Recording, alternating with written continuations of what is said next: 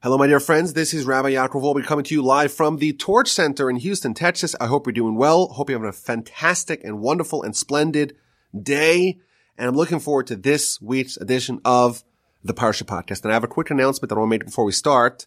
And that is that, please God, in the first week of March, we are going to be hosting our annual fundraiser, our annual campaign. As veteran listeners know, our philosophy, our organizational philosophy is that we don't try to fundraise every day. And you know, I don't come to every podcast and say, oh, give us donations. God forbid I don't place any ads over here, because that's not what we're here for. We're here to teach Torah. We're here to spread the message. We're here to share the love. We're here to connect Jews and Judaism. We're here to accomplish our mission. That's what we're here for. But of course, we need to fundraise because our organization cannot exist. All the podcasts, all the great work of Torch cannot exist unless we have everyone's support, unless we have the supporters and the partners and the donors who want to generously partner with us in what we do. And our philosophy is one day or 1 week a year, we're going to dedicate it to fundraising, and we're going to work really hard and reaching out to everyone we know to get them to help support the great work of Torch. Everyone works like mad. It's all hands on deck to try to make the campaign a success. And it's exciting because it's coming up first week in March, so stay tuned for that. If I have your number, I'm going to be calling you. I call everyone whose number I have, and even some people whose number I don't have. Everyone's going to work really hard. Hopefully we're going to get 100% participation, and it's going to be a success this year as well.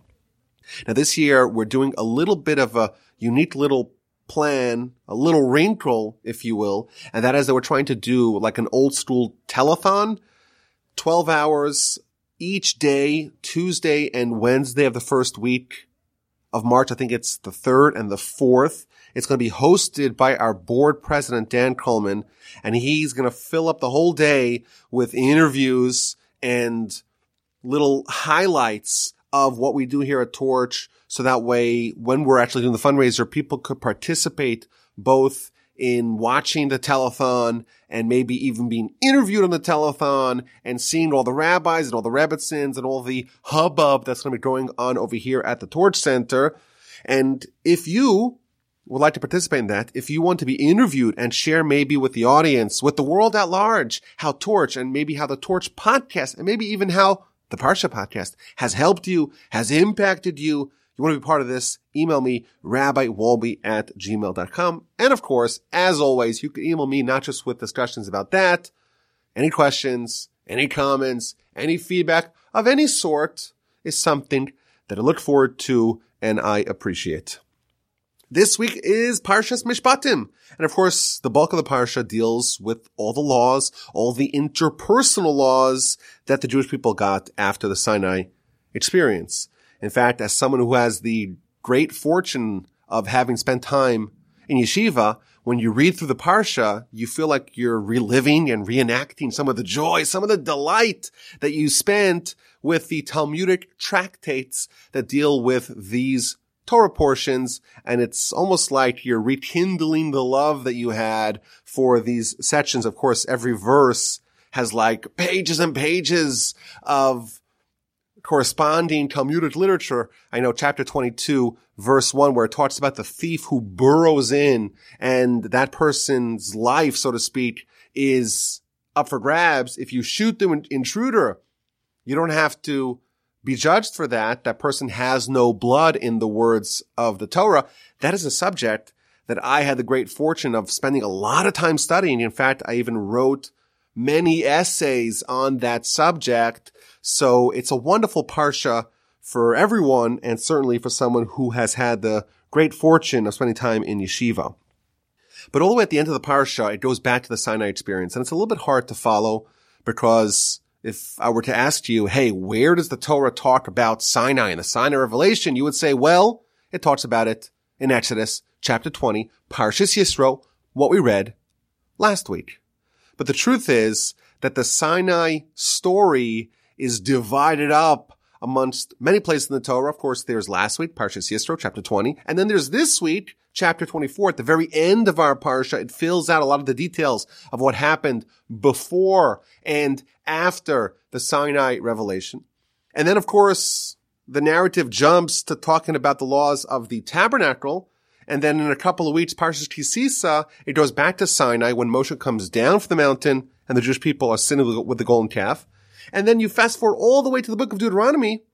In chapter 4 of Deuteronomy, there is an entire recapitulation of the story of Sinai. So to figure out exactly what happened at Sinai, we really have to piece all these narratives together and see what actually happened. The Talmud, in fact, tells us that the Jewish people arrived at Sinai on the first day of the month of Sivan. That's the second month after the Exodus. And on the second day, Moses ascended to heaven and came down. And on the third day, Moses ascended to heaven and came down. And on the fourth day, Moses ascended to heaven and came down.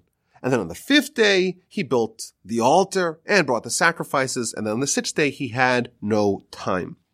So there's a whole, what I like to describe as shuttle diplomacy between God and the Jewish people, and Moshe is running back and forth, conveying messages, almost like a extended negotiation between God and the Jewish people to determine what is going to be the nature of this revelation at Sinai. Now in chapter 24, we read how God tells Moshe, ascend to the mountain, you and Aaron, and Nadav and Avihu, the two sons of Aaron, and bow down from a distance. Rashi tells us that this is actually not referring to the Sinai experience itself, the revelation. It's on day 2.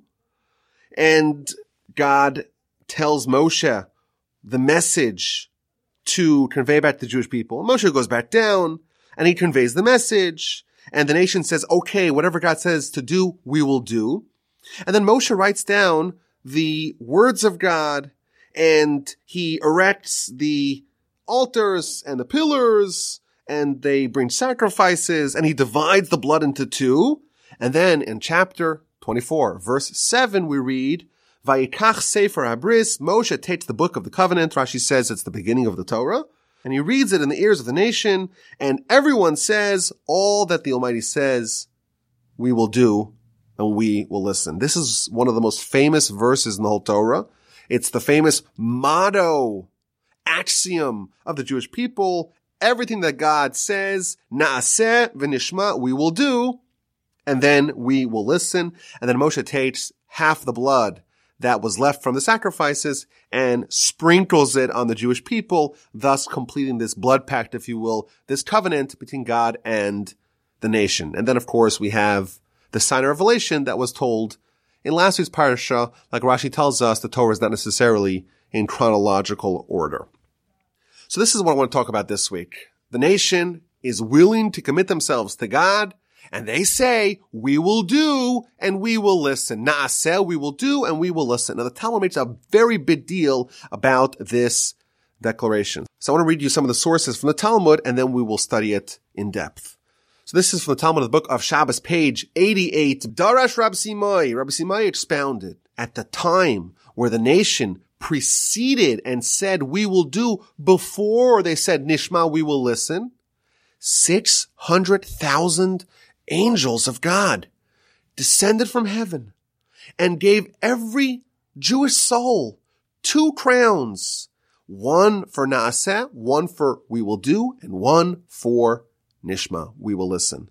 Something so tremendous happened here, so transformative happened here, that after the nation said we will do and we will listen, each person, each soul merited to 2 crowns brought down by 600,000 ministering angels. But then what happened? Then the Jewish people sinned, and they did the golden calf. And then the Almighty said, okay, they're not worthy of these crowns. So he sent 120 myriads, i.e. 1.2 million angels. And these are not the good kind. These are the punishing kinds of angels. And they dismantled the crowns. Jewish people, when they said, Na'aseh v'nishma, we will do, we will listen, they got crowns, 2 crowns apiece. And then, once they sinned with the golden calf, each one of them lost their crowns. Now, similar to this, we find later on in the Talmud, in the book of Shabbos on page 145b, going into 146a, it tells us that when Adam and Eve committed the sin in the garden, the snake, the serpent, injected venom, spiritual contamination into humanity. But the Jewish people, when they stood at Mount Sinai, the spiritual contamination was removed from them. And then, with the sin of the golden calf, 40 days later, the venom returned. So what do we see? We see the Jewish people at Sinai, at the peak of their greatness. They say, Na'aseh v'nishma, we will do and we will listen. And they're so holy and they're so exalted and they're so cleansed. Angels come and tie 2 crowns atop each person. And the venom, the contamination, the alloys that have existed within us since the sin of Adam and Eve is expunged. And then what happens with the sin of the golden calf? The venom returns and 1.2 million angels come and remove the 1.2 million crowns. Continues the Talmud. What happened to those crowns? Where did they go? All those crowns went to Moses. So Moses, not only did he retain his crowns, if you will, as an individual member of the Jewish people, he actually acquired all the crowns that the rest of the Jewish people lost. Incredible. And the Kabbalists actually tell us that every Shabbos, we actually are able to reacquire those crowns that we had lost with the sin of the golden calf, because when we have Shabbos, it's almost akin to what it was like by Adam and Eve in the garden, what it was like when we were at our apex and zenith, what it was like when we said, Na'aseh v'nishma, we will do and we will listen, and therefore we temporarily get back our crowns, but then after Shabbos it goes back to Moses. And in fact, the Talmud actually says, in the distant future, i.e., in the times of Olam Haba, the times of the afterlife, we're going to get back our crowns, like the Talmud says, that in the times of Olam Haba, in the times of the afterlife, we will have crowns atop our head. Okay, so the Talmud here is describing the tremendous state the Jewish nation reached, that they achieved, that they unlocked, when they said, Na'aseh v'nishma, we will do and we will listen. They achieved this great peak, akin to Adam before his sin, tremendous holiness, and then of course we lost it with sin of the golden calf. Continues the Talmud. At the time that the Jewish people first said, Na'aseh, we will do, and then they said, Nishma, we will listen, a prophetic, booming voice emanated and said, who revealed to my sons this secret, this statement that the angels use? The Jewish people said, we will do and we will listen. They committed themselves to action before they knew even what they were signing up for. Says God, this is a tremendous secret. Who revealed the secret to my children? This is something that the angels use. And somehow the Jewish people are saying the same thing that the angels say. Continues the Talmud with a story. This rounds out the Talmudic teachings about this idea. There was a Sadducee who witnessed the great Rava who was studying Torah. Now, who is Rava? If you ever had the great fortune of spending time studying Talmud, Rava is the name of the Babylonian sage that appears most frequently in the books of the Babylonian Talmud. So Rava, of course, is a great hero and sage of our people. So there was a Sadducee, a heretic, who got to witness Rava studying Torah, studying Talmudic ideas. And his fingers were underneath his feet, and he was squeezing his hands or his fingers with his feet, meaning he was so consumed, so enamored, so completely immersed, engrossed in the study that he didn't realize that he was injuring himself. And his feet were clamping down on his fingers, and his fingers were bleeding. And he was so oblivious to it, he didn't even notice that he was injuring himself because he was so consumed with the study. And that's what the Sadducee, that's what the heretic witnessed. And he says, this nation, these Jews, they're such impulsive people. You spoke first before you got a chance to listen. And look at Rava studying. He's such a fool. He's so silly. He's hurting himself. And again, he's acting impulsively. You made a mistake. When you said, Na'aseh v'nishma, we will do and we will listen, you made a mistake. What you should have done is you should have asked to see what's inside it. And if you like it, then you observe it. And if you don't like it, then you don't observe it. And now we see Rava, even though Rava, of course, is thousands of years after the sign of Revelation, Rava is still abiding by the principles of Na'aseh v'nishma, we will do and we will listen. So Rava responds to him, listen, we trust God, and regarding us, the verse declares that people who have wholesomeness and wholeheartedness and go straight, so to speak, in the way that God prepares for them, they have the Almighty to guide them. Whereas the people who walk in deceit, regarding those people, they are perverse and they are rebellious and they will be destroyed. Thus concludes the Talmud's treatment of this subject, the Jewish nation, chapter 24, verse 7, right before the Sinai revelation.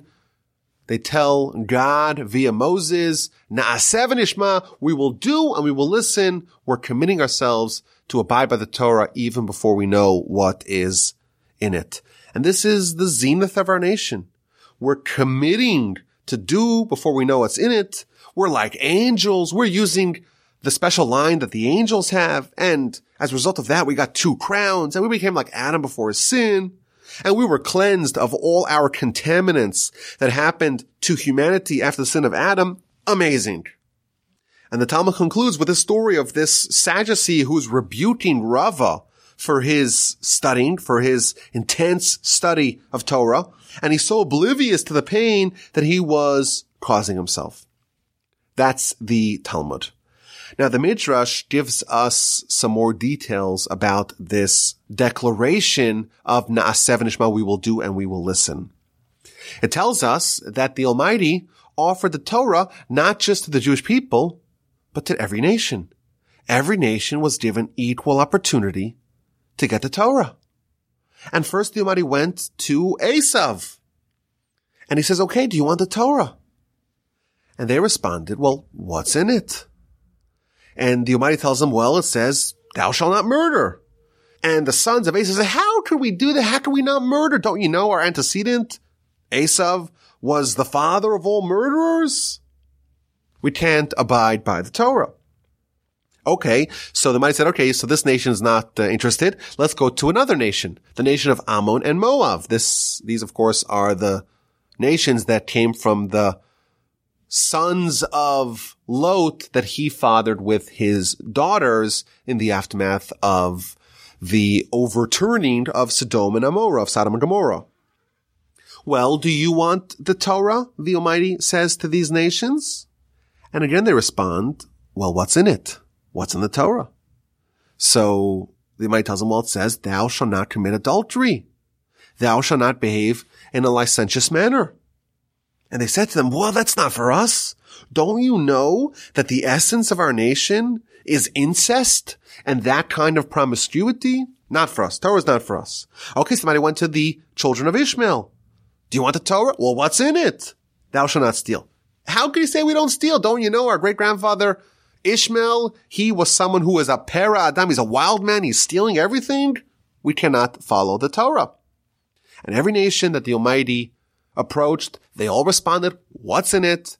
And the Almighty revealed to them the aspect of Torah that was antithetical to who they were as a people. And they said, you know what? If that's what's in the Torah, we're not interested. And finally, the Almighty went to the Jewish people and said, do you want the Torah? And we didn't ask what's in it. We said, Na'aseh v'nishma. We will do and we will listen. The nations were all given the same offer, but they wanted to inspect the goods before they agreed to it. And when they heard what it entails, they heard what's in it, they discovered that something in it is unpalatable to them, they said no thanks. And the Jewish people said, we're in. We are going to commit before we know what it contains. We will commit ourselves to it. We're in. So I want to ask a few questions on this whole subject, this Talmudic idea of Na'aseh v'nishma, we will do and we will listen. The Almighty is offering a Torah, a comprehensive guide to life, how to behave in every conceivable situation. And the nations are given this offer, and they respond, well, what's in it? Give me the details. And because they hear what's in it and it's not for them, they say no thanks.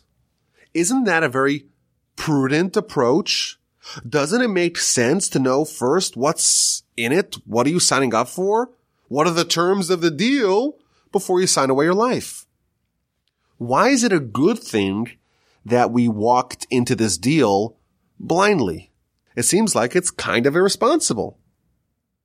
Yet it is the highlight of our nation's history. Question number 1. Question number 2, the Talmud tells us that Rava is studying very diligently, very intensely, and he's totally oblivious to everything that's happening around him, even his own pain.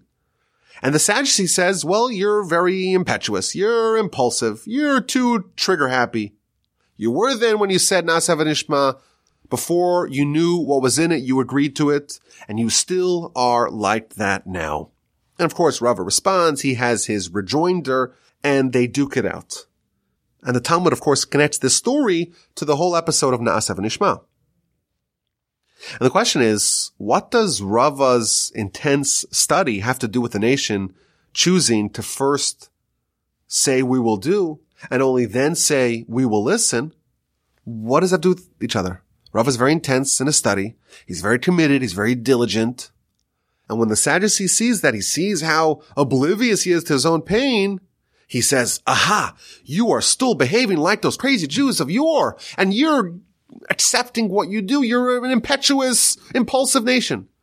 What does the impulsivity of accepting the Torah before you know what's in it, what does that have to do with Rava studying Torah diligently, even to the point of oblivion to what's happening to his hand, to his fingers, the fact that he's bleeding?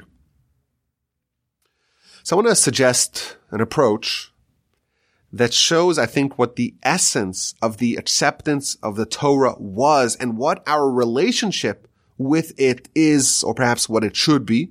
And I think also one that shows us a little bit of a model of how to make choices and how to make commitments. And I want to start with something easy and then go a little bit deeper. The Jewish people say, Na'aseh v'nishma, we will do and we will listen. They're accepting the terms of the deal before they know the fine print. We look at that and we view that as being naive, being perhaps a bit foolish. How can you agree to terms without knowing what they are? But of course, you and I and everyone we know, we do this all the time. You get a new phone or you install a new app and you got to say, okay, do you want to accept the cookies? Most people don't even know what cookies are. I assume cookies are like chocolate chip cookies. No. They're cookies and they go into your phone. Anyone has an idea what that actually means? Most people don't know what that means. Okay, accept the terms. You want to read it? It's 5,000 pages worth of legalese. Do you want to read it? Or you just click agree, accept. Most people, I know there are a few people that are not like that, but most people all the time in the modern world are just accepting agreements, agreeing to terms of services, agreeing to all this fine print without even knowing what's in it. Why? Why would you do that? Isn't that irrational? Maybe you're signing away your life. And what do? You just click agree, whatever. I'm in, whatever. Why do people do that? So here's what I think the answer is. You have a phone, you have a device, you go onto Chrome, a website, let's say, and you know that there's big companies that won't allow something that's too dangerous or too harmful to get onto your phone. Like Apple or Android, they have a track record. You can trust them. Now, of course, a lot of people say, well, big tech, I don't trust big tech. But still, they have a history, they have a reputation, they are reliable, you kind of know what you're getting, you could trust them. Well, if we rely on Apple or Google, etc., what about God? Why do we have an easier time relying on these big tech giants that we have to rely on the Almighty? Don't we know for sure that the Almighty won't give us something bad? You would think that the Almighty's credibility and reliability should exceed the trust that we have in anything else. And thereby maybe it actually is quite prudent to accept his gift before you inspect it. The Almighty gives you a gift. I want to give you Torah. This is the Almighty's precious treasure that he's been harboring in the upper spheres, in the upper realms for 974 generations before the world was created. It's something very precious, very holy. So to speak, the Almighty's daughter. It's a gift the Almighty wants to give us. We don't need to inspect it. We know for sure that this is reliable. We're getting something good. That's the simple idea. I want to take this to a little bit of a deeper level. Rava is toiling over the study with such intensity and such focus that he's totally oblivious to everything that's happening around him. He's working really hard in a subject and he's struggling through it and he's totally focused like a laser on the subject matter at hand. He doesn't notice anything else. Why is Rava struggling so hard? Why is the Torah so difficult? Shouldn't it be simple? You'd imagine Rava, one of the greatest sages of all time. He was quite bright, you would imagine. And he could understand it. Why is there toil here? Why is he sweating so hard? Why is he focusing with such intensity? Why is it so difficult to understand Torah on his level that he has to focus with such intensity and such complete, total, unadulterated attention that nothing else is able to penetrate? Complete deep work, deep focus, deep concentration. Why? Why is Torah so difficult? So I think the answer is that there is an asymmetry between Torah and us. God, of course, is flawless, and his Torah is likewise flawless. But what about us? We are flawed. We are fallible. There's all kinds of problems with humans. And therefore, there's this asymmetry, this incompatibility between us and Torah. Perhaps we can say that the objective of Torah study is to superimpose the Almighty's Torah upon us and thereby force us to acclimate and to harmonize our existence, our will, our perspective, our intellect with the Almighty's will. Perhaps we could put it in a different way. The goal of Torah is to upgrade human intellect into being akin to divine intellect. Rava is struggling and toiling in the Torah because he doesn't understand the will of God. And you know what? That's by design. Rava, great sage of course, is a human. How could a human understand divine will? That's what Torah is all about. It's to acclimate and harmonize our mind with God's mind, to upgrade our human intellect into being godly, to whatever extent, of course, possible. And the Sadducee is saying, you guys are so impetuous, you're so impulsive. You should have asked what's in it. What he is, in fact, identifying for us is the essence of Na'aseh v'nishma. We will do and we will listen. He says, Rava, you are a manifestation, a modern manifestation of Na'aseh v'nishma. We will do and we will listen. We ask the question, what's the connection between commitment before hearing, Na'aseh v'nishma, to Rava's intense study? Here's the answer. The nation said, we will do and we will subsequently hear. We're going to commit before we know what that entails. There's a deeper message here. It's not just that they're saying we are willing to commit before we know what's in it. It's quite the contrary. The nation is insisting on committing before they know what's in it. The second I say, hey, show me what's in it, I'm evaluating Torah in my pre-existing human frames of reference, human intellect, human will, human perspective. And that's the problem.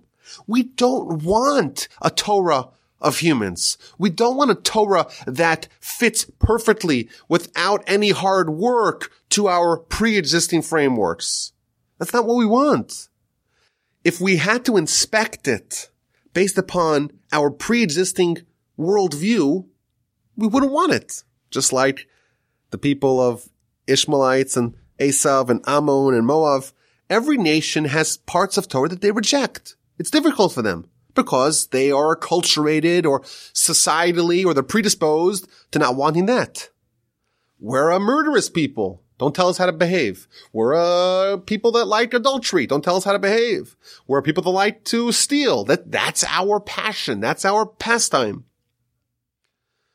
If we ask what's in it, in effect, we're saying we don't want to change and we want to accept Torah without forcing ourselves to upgrade our existence from being like a human to becoming like an angel, to becoming something more similar to God. If we asked what's in it, in effect, we're saying we don't want to have this transformation. We don't want to have this conflict, this dissonance between human intellect and godly intellect. But that's not what the nation said. They said, we will commit before we know what's in it.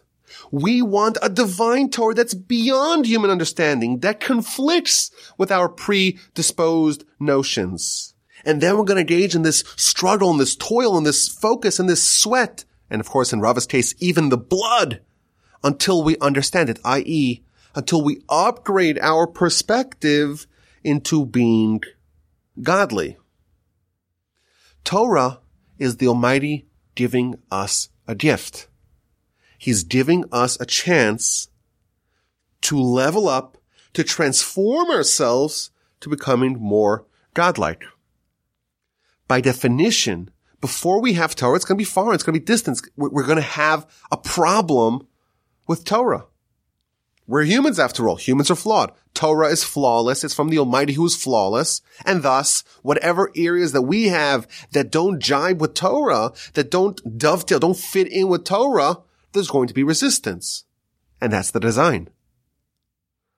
The Torah is not supposed to click from the very beginning in every area, because if it did, we would already be angels. We would already be godlike. The Jewish people, they understood a secret. It's a secret that the Almighty says is angelic. You're like the angels who understand this. The secret is you want to accept the Torah specifically before you know what's in it, because you understand that being given the Almighty's worldview is the key to you adopting that worldview, you accomplishing that perfection and refinement of yourself, and you transcending to becoming a higher level being. I think this idea gives us a much broader perspective of what Torah actually is.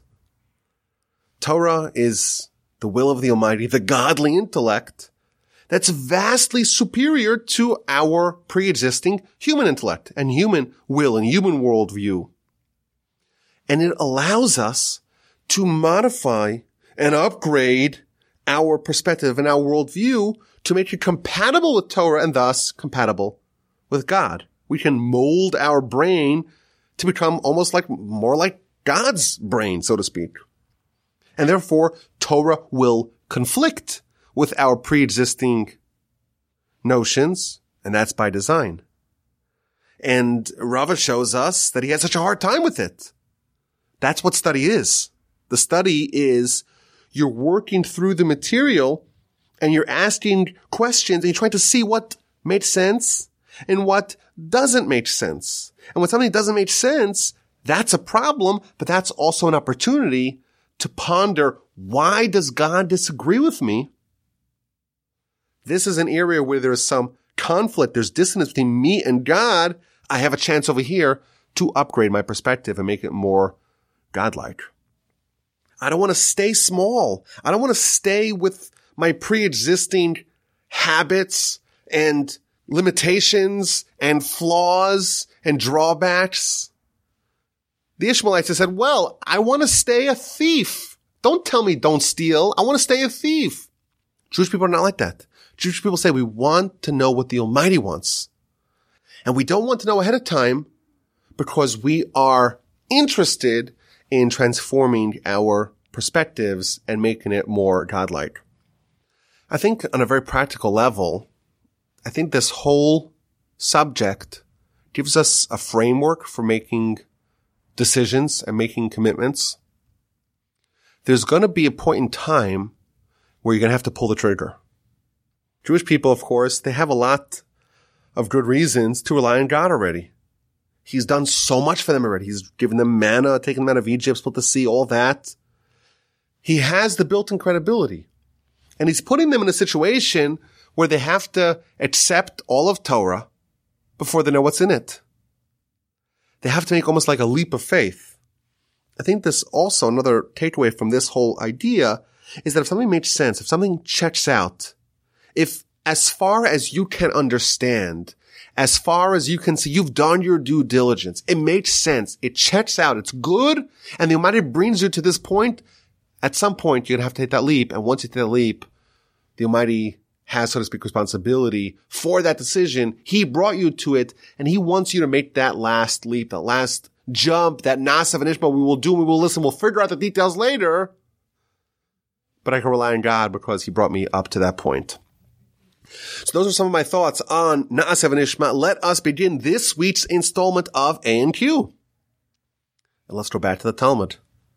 The Talmud says that when the Jewish people said Naaseh and Ishmael, 600,000 angels came. Each angel was holding 2 crowns, and each angel tied 2 crowns atop the heads of the 600,000 Jews that said this. But then 40 days later, they committed the grievous sin of the golden calf, and they had to lose their crowns, and the crowns had to go to Moses. And the Almighty sent 1.2 million bad angels, prosecuting angels, to extract and remove and dismantle the crowns that the Jewish people had. So here's the question. If a single angel can install 2 crowns, when the Jewish people say, Naaseh and Ishmael, we will do and we will listen, why does it take double the amount of angels to remove the crowns that it takes to install them?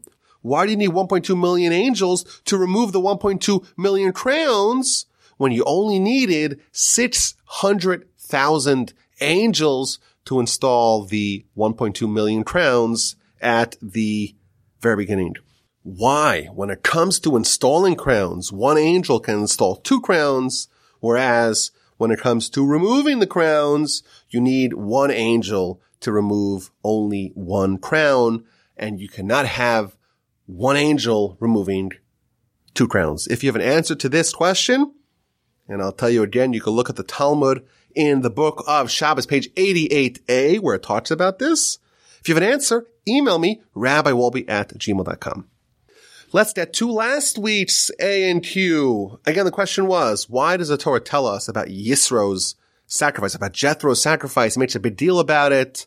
It has to tell it to us for a reason, obviously. And also, it's the first time the Jewish people, since the Exodus, have not brought any sacrifices that we know of. Of course, this is partial. We do read about sacrifices, but the first sacrifice we hear about after the Exodus is that of Jethro. And the question is, why? Why is it so important to hear about Jethro's sacrifice? So as usual, we have the best audience in the entire podcast universe. It's just incredible. It's right over here. This is it. We're together here. We're talking to the best audience in maybe even the history of all podcasts. Maybe the history of all media of any sort. So they didn't disappoint. I got so many amazing answers. I want to read to you just 6 of the different answers that I got from the audience very quickly. And then we'll talk about the 2 answers that I want to offer as well. First answer I got from the audience was that, after all, Jethro was a convert, and converts have to bring sacrifices. And even though converts have to bring more minor sacrifice, Jethro was very generous, and he brought a very robust sacrifice, and therefore the Torah wants to let us know about Jethro's sacrifice. It's very important because it shows Jethro's commitment. That's one idea. A second idea that the audience shared, and these are, of course, very truncated because a lot of the emails are quite long and detailed. I want to quickly run through them just to give the rest of the audience an appreciation of the brilliance and the wonderful insightfulness of their fellow podcast audience members. So second answer is that Jethro was someone who heard about the entire Egyptian experience all at once. Jewish people, they lived it, and they lived it incrementally. And therefore, the Jewish people were desensitized to the story. And they didn't bring sacrifices because, it happened slowly. It unfolded incrementally. Jethro, he heard it all at once, and he was so inspired, and he brought sacrifices. Another idea, third idea from the audience, is that Jethro shows us how even the lowliest amongst us, like a recent convert, can and must have a connection with the Almighty. It's not just the rabbis or the clergyman or Moses or Aaron. Someone who just today joined, he already has a portal to connect to the Almighty. Another idea shared from the audience is that the Jewish people, in their Abrahamic magnanimity, they allowed Jethro to offer a sacrifice first. Like Abraham before them, they had a certain knack of hospitality and generosity towards the newcomers. And they say, okay, Jethro, why don't you offer a sacrifice first? A fifth idea. Everyone needs sacrifice of some sort to be part of the nation. The rest of the Jewish people already paid their debt with their enslavement in Egypt. And now Jethro wants to join the Jewish people, and you have to give sacrifice as well. And finally, the sixth answer from the audience is that Jethro's slaughter of the animals was also a slaughter of his own idols, because after all, he was a recent convert, and like Rashi tells us that he worshipped all the various different idols, and we know that the Egyptians, they worshipped certain animals and they would never sacrifice them. And thus, when Jethro himself, who was a recent idolater, he's able to sacrifice animals for God, animals that previously were his own deities, that act of, so to speak, martyrdom or of transformation has more salience. So you see, the Parsha podcast audience is indeed fabulous. I want to share with y'all two more answers here. First of all, the Talmud, the book of Sanhedrin, page 94a, tells us that in chapter 18, verse 10, so a few verses before Jethro brought the sacrifice, it says, Vayomer Yisro, and Jethro said, Baruch Hashem, blessed is Hashem. Says the Talmud, Genai hu l'Moshe, it is a disgrace to Moshe, to Moses, Veshishim Ribu, and the 600,000 Jews, none of them thanked or blessed God before Jethro did. So maybe there's a certain consistency here. Jethro is blessing God, Baruch Hashem, saying, blessed is Hashem, before anyone else. And maybe along these lines, Jethro also brought sacrifices before everyone else. And therefore he, of course, brought sacrifices first. And the Torah tells us about that as well. I had one more answer. This is an answer that I think the audience may be a little bit incredulous to, because it's very Kabbalistic. But here's the idea. And if you stayed all the way to the end of the podcast, you deserve it. It's a very, I think, intriguing idea, interesting idea. The Kabbalists, of course, talk a lot about the concept of Gilgul, i.e. reincarnation, meaning that a soul, of course, is permanent. Sometimes the soul doesn't accomplish its stated or necessary goal in this world and has to come back to achieve it round two. So we're told that Moses is the reincarnation of Abel. Remember Cain and Abel? All the way back at the beginning of Genesis, Cain and Abel, two brothers, sons of Adam and Eve, and they both bring sacrifices or offerings. And Cain is disappointed when his offering is rebuffed and rejected by God, whereas his brother Abel's offering is accepted, and he murders him. Tell us the Kabbalists. The reincarnation of Cain is Jethro. The reincarnation of Abel is Moses. So even though in this life, their father-in-law and son-in-law, in their previous life, whatever that means, of course, it's a big subject that I always freely admit I don't know anything about, but we trust the Kabbalists that they have this figured out. In their previous life, they weren't father-in-law, son-in-law, they were brothers. In fact, the Arizal the greatest of all the Kabbalists, he points out that the first words between them in last week's parsha, in Parshas Yisro, Ani chosencha Yisro. I am your father-in-law Yisro. He says a message to Moshe, I am your father-in-law Yisro. Ani chosencha Yisro. I am your father-in-law Yisro. The first letter of these three successive words, Ani chosencha Yisro, is an aleph, a ches, and a yud, which spells achi, meaning brother, my brother. So yes, of course, I'm your father-in-law Yisro, but I'm also your brother because I am Cain and you are Abel, and we had our interaction the previous go-round, and now we're going to revisit that. We're going to settle the score, if you will. We're going to tie up loose ends. The previous round, Cain and Abel, neither of them accomplished their goal. Abel, of course, his life was cut short. Cain, he was a murderer. He committed this heinous act of fratricide. And specifically, the thing that prompted it all was when Cain brought an offering that was rejected. So perhaps we can speculate that the Torah is telling us Jethro's sacrifice and how it was accepted and how it is being, so to speak, sanctioned by the Torah. Maybe that is indicating that Jethro, i.e. Cain in the previous go-around, fulfilled his mission. Previously, he brought a sacrifice, brought an offering, it was rejected. Previously, he was envious of his brother, i.e. Moses, if you follow the train of thought, or the trail, the breadcrumbs. Now, Jethro has a second chance. And this time, he's not envious of Moses. He's very magnanimous to his son-in-law. He's willing to take a demotion. He's willing to play second fiddle. He's willing to suffer the indignity, if you will, of being someone who is like an outsider, an outcast. And he's totally happy that Moses gets all the glory. In fact, back in Parshas Shmos, he's willing to send Moses back to Egypt. And now he tries again. He brings another sacrifice. Previously, he brought a poor gift. It was a skimpy gift. This time he brings lots of animals. It's much more expensive. And it is indeed accepted by God. And thus it indicates that he fixed whatever he had left to fix, whatever he needed to refine was indeed accomplished. Maybe the reason why the Torah tells us all about Yisro's sacrifice is to indicate that Jethro, who previously was Cain, has achieved his completion and his perfection. Maybe, I don't know, it's speculation. If it's not accurate, I definitely think it is interesting, and I hope you enjoyed.